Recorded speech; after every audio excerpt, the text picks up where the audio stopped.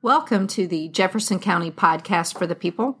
I am your host today, Helen Hayes. I'm the Director of Public Information, and we are talking about property valuation notices and the property protest season that's coming up. And with us today, we have Maria Knight, who is over the Board of Equalization.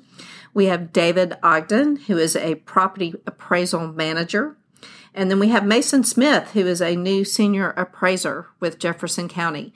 And they're all going to talk about the process that they go through, things that they have seen in the field, and how this process works, and how it can be easy if you do want to protest your valuation notice when you get it. So, Maria, let's start with you. Give us the big picture of when our notice is going to be going out, and when does the protest season start? Well, we are waiting for our approval from the state, but we anticipate in the last week of June, so in about 2 weeks, we think we'll be ready to start mailing out valuation notices.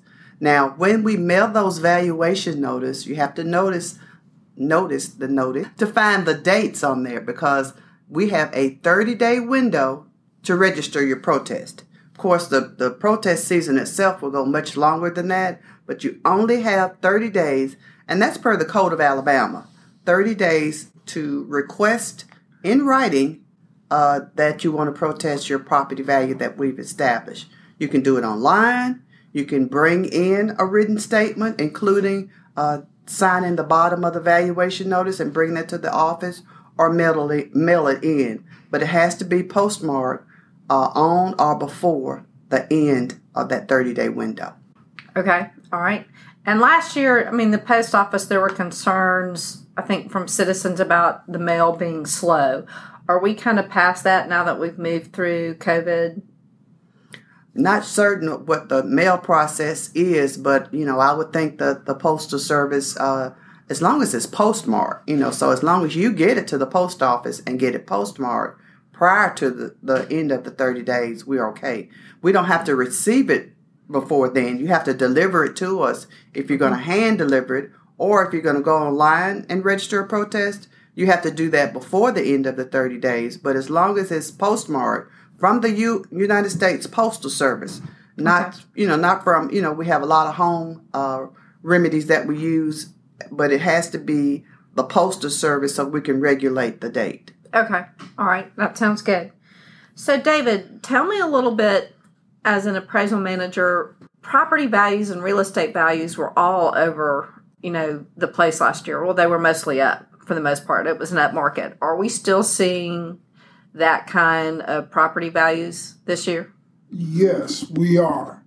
Based on the listings pulled from the Birmingham Multiple Listing Service in comparison to the 22 tax year, versus the 23, they're roughly showing about a 6% increase from the previous year. And that's overall for the Jefferson County market. Yeah, that's overall from Jefferson County. What are some of the things that can cause your property value to go up?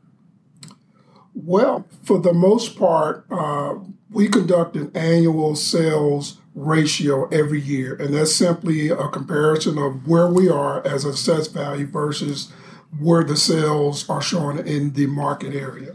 As everyone knows, the primary driver for property values is the location.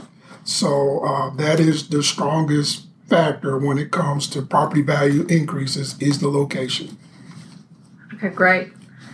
So, Mason, we're getting down to you, shaking your head.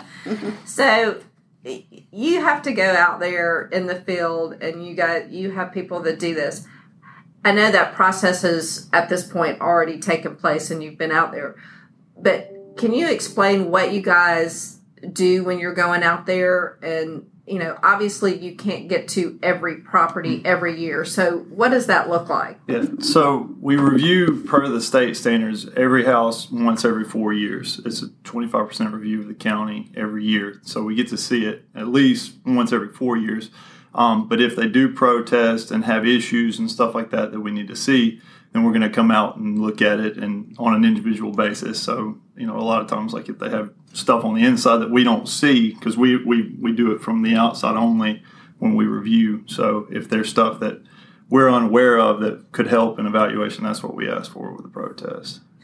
And so when you go out, like you said, you stay outside of the property. Yes, ma'am. Is there a time where you ever contact somebody and say, we think we may need to go and see inside this house? It would be based on, there's also permits. I forgot about permits. If you have a permit for like a new swimming pool or something like that, we would come and verify that that's been built and done within the right tax year. So, or like if it's an interior renovation or that kind of thing, if requested, then we would come in. But typically we stay outside.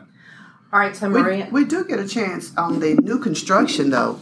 We do get a chance to go in and, look at new construction the majority of the time. Okay. Yes. So, Maria, let's go back to the protest process. Mm-hmm. So, say somebody files a protest. What do they need to bring with them in that process? Well, as Mason has already said, we see the outside. We don't see the interior.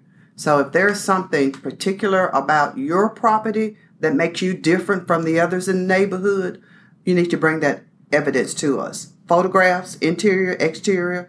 If you have repair receipts, bring those to us. If you have estimates of things that need to be repaired. If you have a recent appraisal, bring that to us. That appraisal is very, very helpful because we have an appraiser who's been inside the house. They can document the square footage. A lot of times if we're standing outside looking from the outside, we can't tell if a dormer is actually finished space or if it's attic space. So that appraisal can document that for us. So that's very, very helpful to bring to us. Okay. And some questions that I've had before, from people in the past years when we, said this process is happening is, what if a house is next door and it may be in bad repair or condition? Does that affect somebody's valuation? Well, not particularly, but what we do, though, is that we divide the county up into neighborhoods. So we've got about 733 different neighborhoods. So we're trying to look at similar properties. So we wouldn't compare a property in Centerpoint to a property that's in Vestavia. So we want to look at a close proximity where homes are pretty much the same or similar, similar construction, similar architects, similar materials. So that helps. But if a home is in disrepair, we have a percentage of good. And just in layman's terms, say if we say that a house has an average life of 100 years. The house next door may be at 90% good. Even though it may be several years old, they've gone in and done some renovations and things of that nature to bring it up to a higher standard. The other home that's next door hadn't been touched in years. It's in need of maintenance. It's in need of repairs. It's got issues. So we will add a percent good, maybe of something like 70% on that home. So the difference of the conditions do make a difference. Okay. But a lot of times, as Mason has said, we only go every 4 years to see a particular house. So if something is going on with your home, you need to bring that evidence to us and bring it to our attention. And people can do that year-round, right? Year-round, yes. Yeah. And David might want to add something more on the difference between those two houses being next door to one another. Well, Ms. Knight, like you were saying, we geographically defined boundary lines for different neighborhoods. And doing so, we value from a neighborhood standpoint. The good thing is use the Alabama appraisal manual to define the replacement cost. And it accounts for the most part the replacement cost new. In addition to that, as Ms. Knight says, every 4 years we try to give an estimate for the condition or depreciation. And again, that's an observed condition where the appraiser goes out and tries to account for the estimated condition. So for that poor house, that it would get a lower condition versus the house to the right that is of good repair, of good maintenance. It will get a higher condition good. Yeah, and I think some people think that a lot of this is arbitrary. And know. it's not arbitrary. You guys follow a pretty strict code that is set by the state of Alabama, right? Right, most definitely. A lot of statistical information is reviewed in establishing values. All right, well, great. Well, anything else that people need to know? Where can they go for more information? They can go to our website, boe.jccal.org. They can always call us, 205-325-5566. And you don't have to always speak to me. Just whoever is there can answer. Because, we may be out and about all the time and don't want you to have to wait for a reply. But whoever's there can give you information on what we do. Okay. And I know you have a lot of information on your webpage. We do. So, we do. And it's great. So hopefully this will help a lot of people kind of understand the process more and, what they need to do if they do want to protest. I would like to add that this will be a very, very busy protest season. We have a huge number of increases because the market has been so active. And remember, we're talking about pretty much October of 22 back to October of 21. So the activity was still there, and what we do is just reflect what the market is doing. So if you just don't fit the mold, you need to bring us that documentation so that we can see it. In COVID, we were actually conducting phone hearings, but the Code of Alabama and the Open Meetings Act, we will have hearings in person. So you'll have to come to either the Birmingham or Bessemer Courthouse, bring your documentation. And if you could get that documentation in advance, you can email it, you can mail it, you can drop it by so that we've had the opportunity to review it. That's very, very helpful. We will be having in-person protests. So back to in-person. Back to in-person. All right. As most other businesses are doing. Right.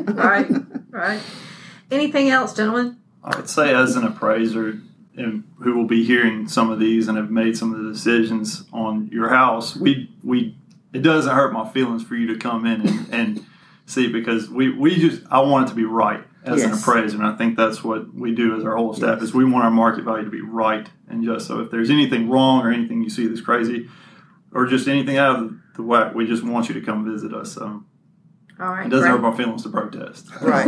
And because the ultimate goal is to get a correct tax bill. We don't want anybody paying anything other than their fair share. Most of us have to pay taxes. There are some folks that are exempt, but we only want to pay that amount that we should pay. So bring us that information if there's something that exists with your property that we may not know.